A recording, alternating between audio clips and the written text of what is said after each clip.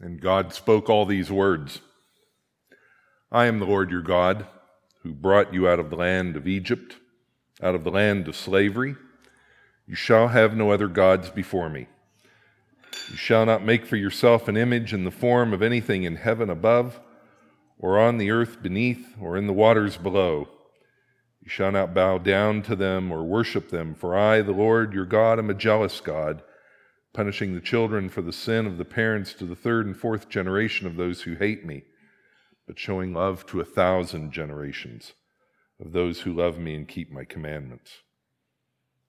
You shall not misuse the name of the Lord your God, for the Lord will not hold anyone guiltless who misuses his name. Remember the Sabbath day by keeping it holy.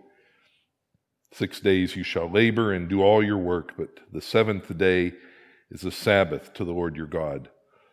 On it you shall not do any work, neither you, nor your son or daughter, nor your male or female servant, nor your animals, nor any foreigner residing in your towns. For 6 days the Lord made the heavens and the earth, the sea, and all that is in them. But he rested on the seventh day. Therefore the Lord blessed the Sabbath day and made it holy. Honor your father and mother, so that you might live long in the land that the Lord your God is giving you. You shall not murder. You shall not commit adultery. This is the word of the Lord. Thanks be to God.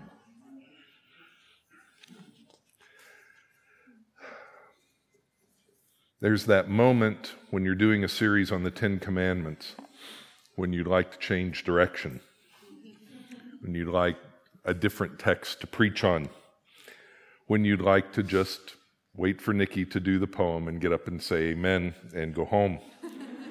This is that Sunday.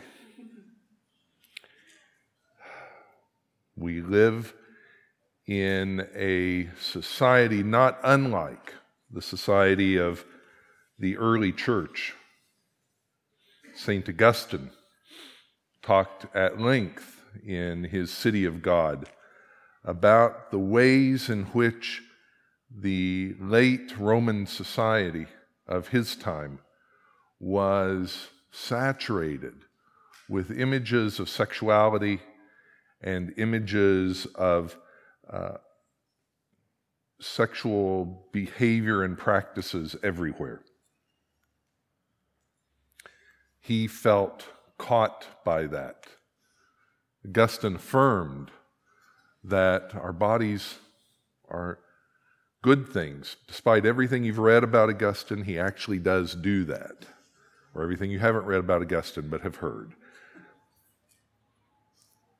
Augustine affirmed in the 5th century, in the early 6th century, that God has created us for much good, that sex is a gift,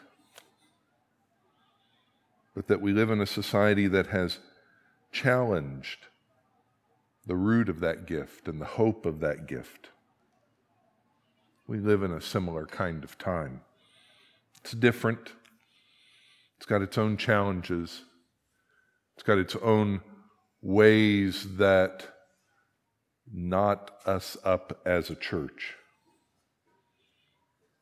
But at the root, the question of you shall not commit adultery is a question of fidelity, of sticking to it, of being in togetherness.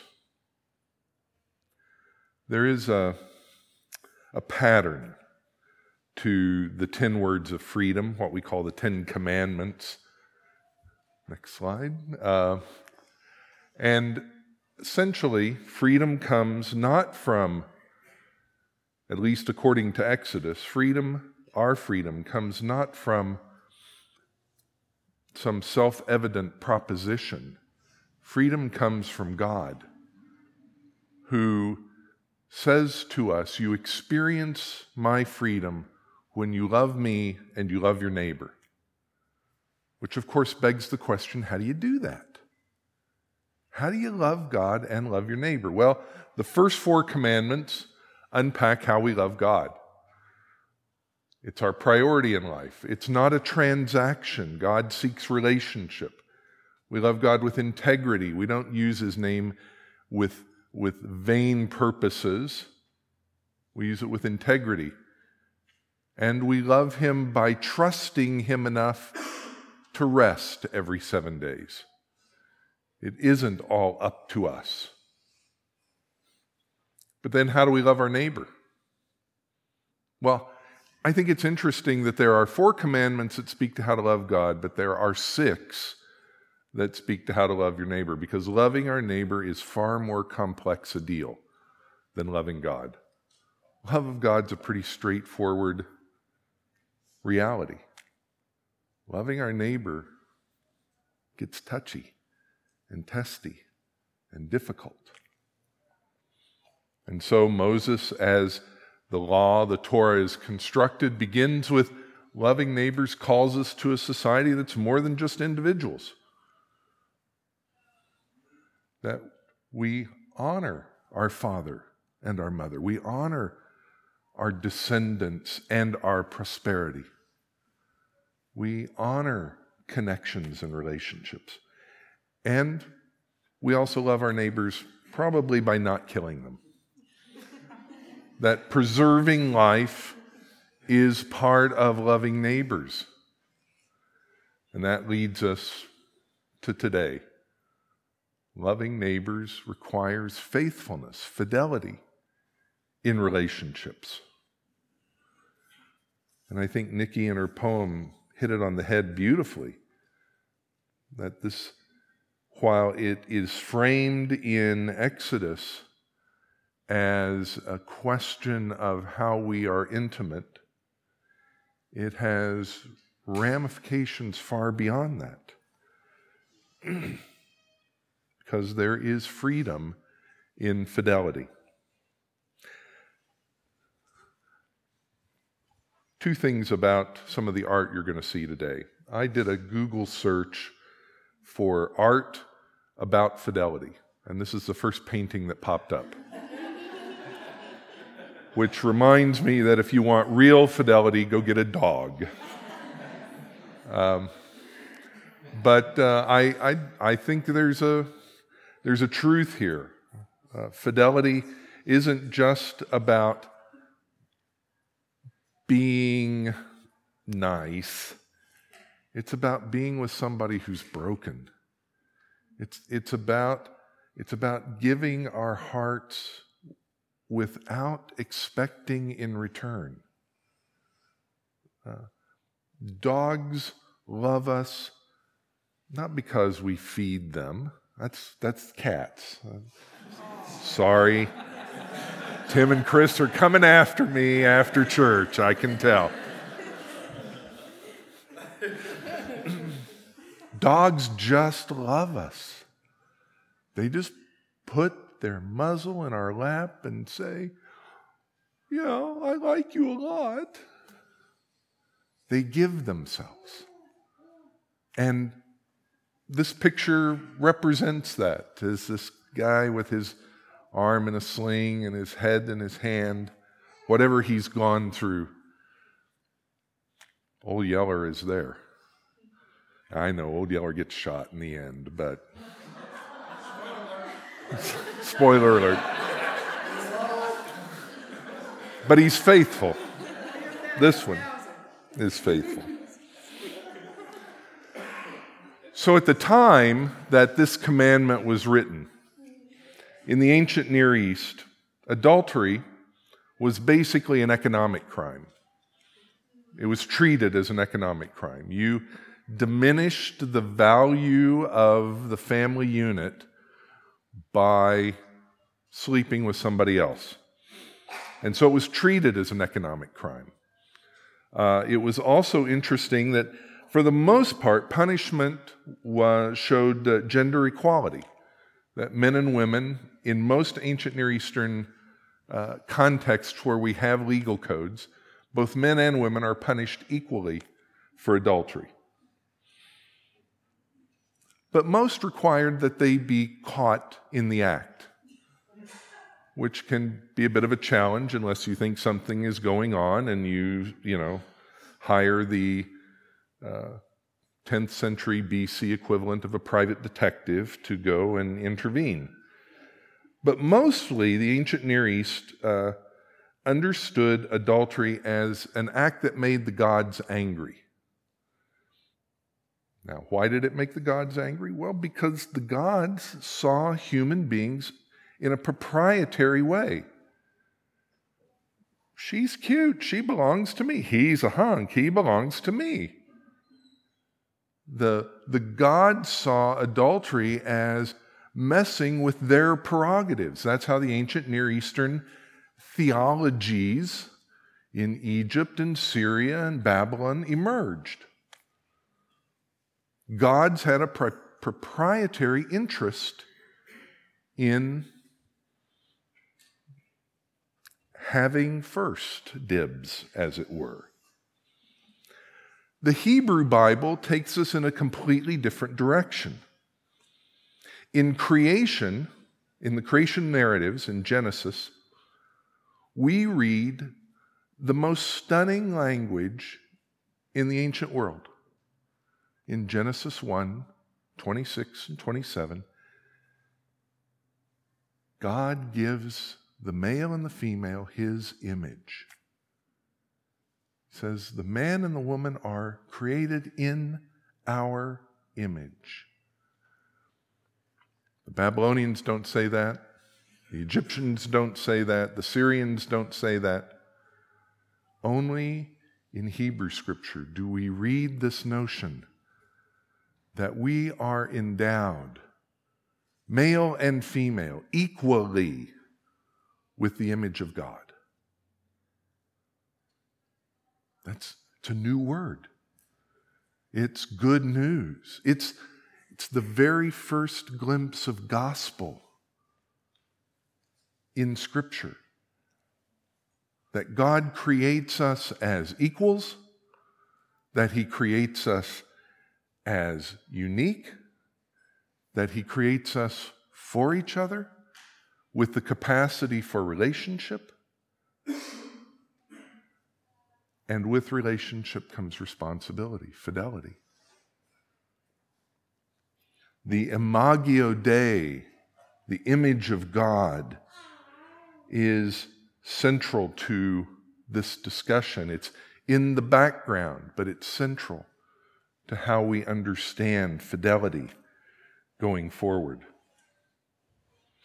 In the Torah, in the rest of the first 5 books of the Bible, fidelity is construed as a relationship, as a bedrock for a new society. These are slaves who have spent 400 years, multiple generations upon generations, as chattel slaves, and are now, in the span of a generation, supposed to become a functioning people, a nation among the rest of the world. How does that happen? With a bedrock commitment to fidelity in relationship.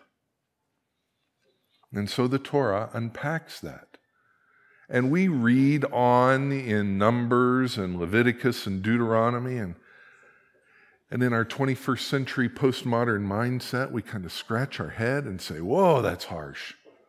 Whoa, that's difficult. Whoa, that's just mean. And we forget that the backdrop, the context, is to instruct a people in the necessity of faithfulness. That without that bedrock principle of faithfulness to one another, nothing else works. Without faithfulness, without fidelity, society collapses. And so the Old Testament shifts the story of adultery, if you will, the issue of adultery, from an economic problem to a covenant challenge.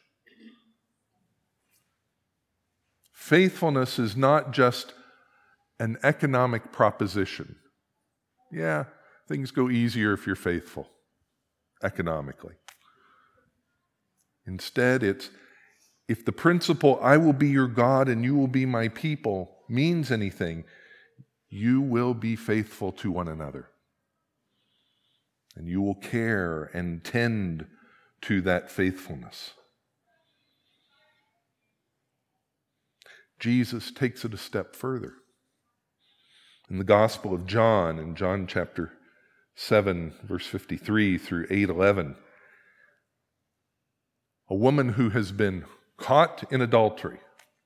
Now, given the ancient Near Eastern mindset, the man caught in adultery, nowhere to be found. Interesting there. The woman who's caught in adultery is brought before Jesus. Teacher, what do we do with her? The law says she ought to be stoned. Well, not exactly. It's not exactly what the law says, but okay, that's your interpretation of it. Jesus writes in the dust. We have no idea what he writes with. And he just sits there, silent. You who are without sin, go ahead and cast the first stone. You men who have gathered to throw stones at this woman. Whoever's sinless, go ahead. I'm watching. And he keeps writing in the dust. And one by one, the group dwindles till no one's left but this woman who has been traumatized and abused and treated like dirt. And Jesus sitting there, and Jesus looks up and he says, no one left to accuse you? No. Well, then I don't either. Go and sin no more.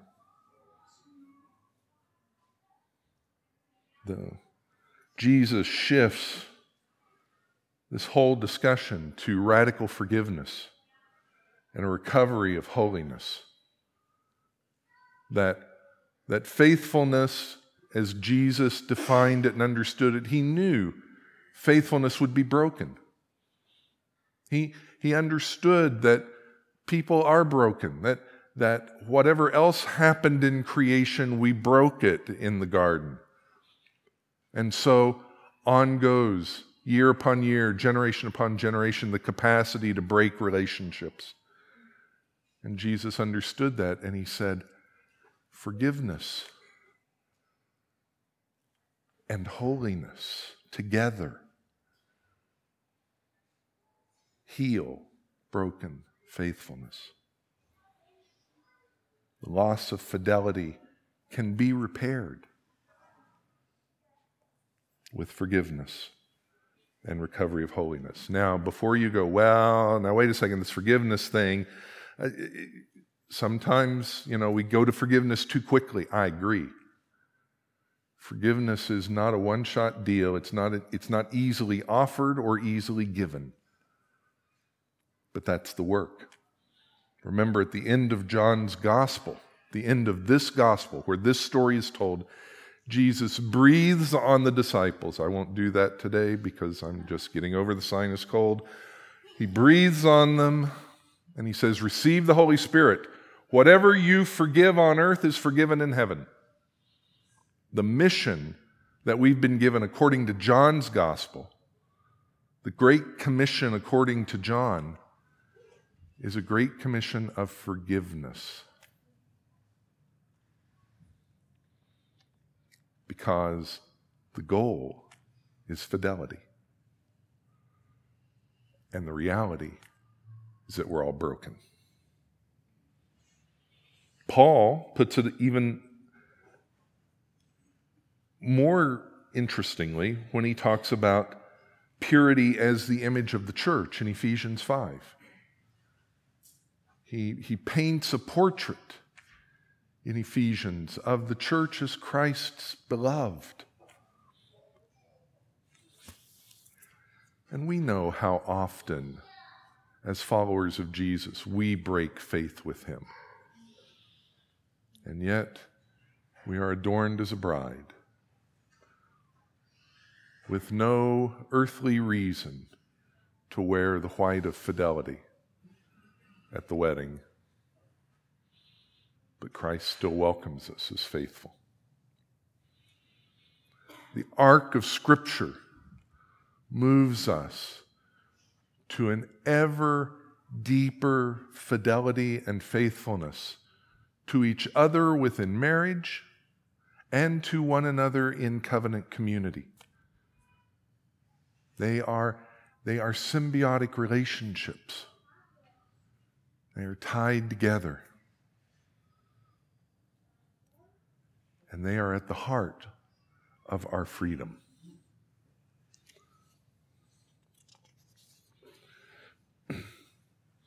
Horace, the Roman scholar, poet, wrote that fidelity is the sister of justice. And I think it's impossible, it would be a dereliction of duty on my part as a preacher to try to avoid talking about fidelity without talking about the Me Too era that we're in. I'm probably going to do it badly. Well, of that I have no doubt. But if fidelity is the sister of justice,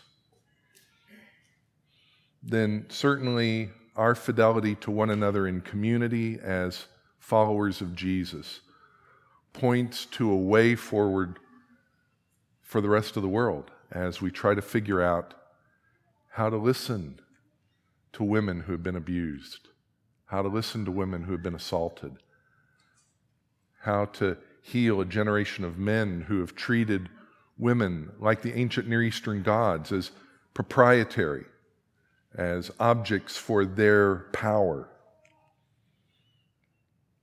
If fidelity is the sister of justice, our practice of fidelity, our simple practice of fidelity, shows the world another way. How do we do that? Well, I think it's important to understand the Imago Dei and gender, that when God says He places His image on us, He places it on us, male and female, that men and women share the image of God. And frankly, if that isn't enough to call us to fidelity, I'm not sure what else is. Fidelity in relationship simply means you bear the image of God.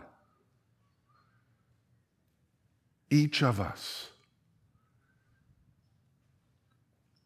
The Benedictines argued it this way: when the poor and impoverished, the sick and the needy knocked on the door of the monastery late at night, you go and you answer the door. And you welcome them in, not because they are poor and weak and sick and needy, but because they are Jesus. We live sacramentally with each other, seeing in each other the grace of God at work, seeing in each other God's already given capacity to us, male and female. And the fact that that image has been given to both men and women means, at its essential root, an equality, a leveling of the playing field between men and women. We can argue that men and women have different roles in society. Great. Let's have that argument. What we can't argue, based on Genesis 1, based on Exodus 20, based on John, based on Paul, what we cannot argue is that men and women are equal in every way before God and within community.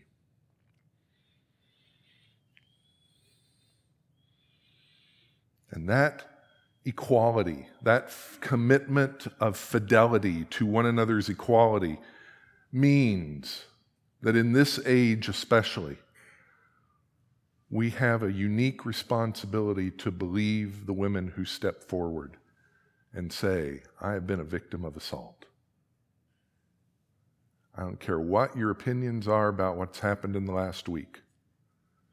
You cannot deny that an assault took place. And if you dare try, well, may the wrath of God visit you. Because we have, as an obligation to fidelity, as an obligation to the commandments that God has laid out, to be community together, to believe those who stand up and say, I've been assaulted, I've been wounded, I am broken. And to believe their stories, and to seek their healing.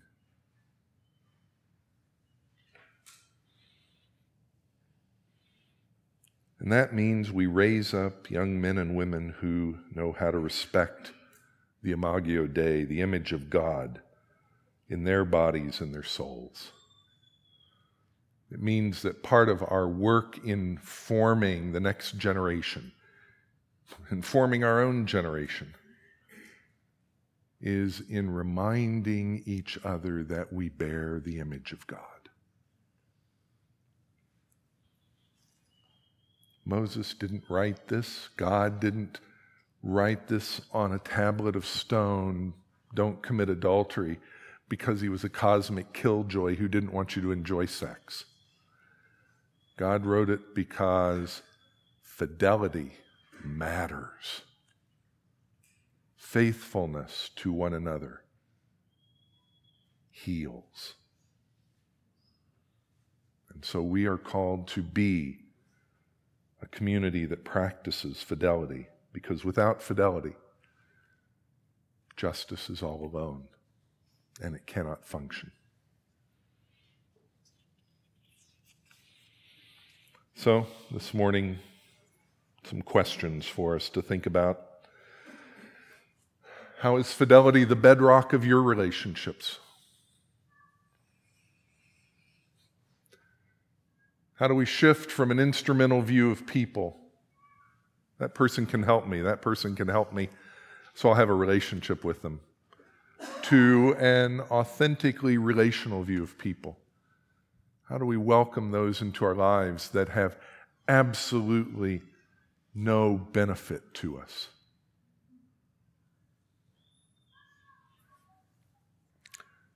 What does truth-telling, belief, confession, and forgiveness mean to a church in a Me Too time? And finally, most importantly, how is the other Christ for you? Look around at each other. How is that person Christ for you? That's what the seventh commandment is ultimately getting at. How do we see the image of God in one another? And how do we nurture and protect it and hold it and believe it?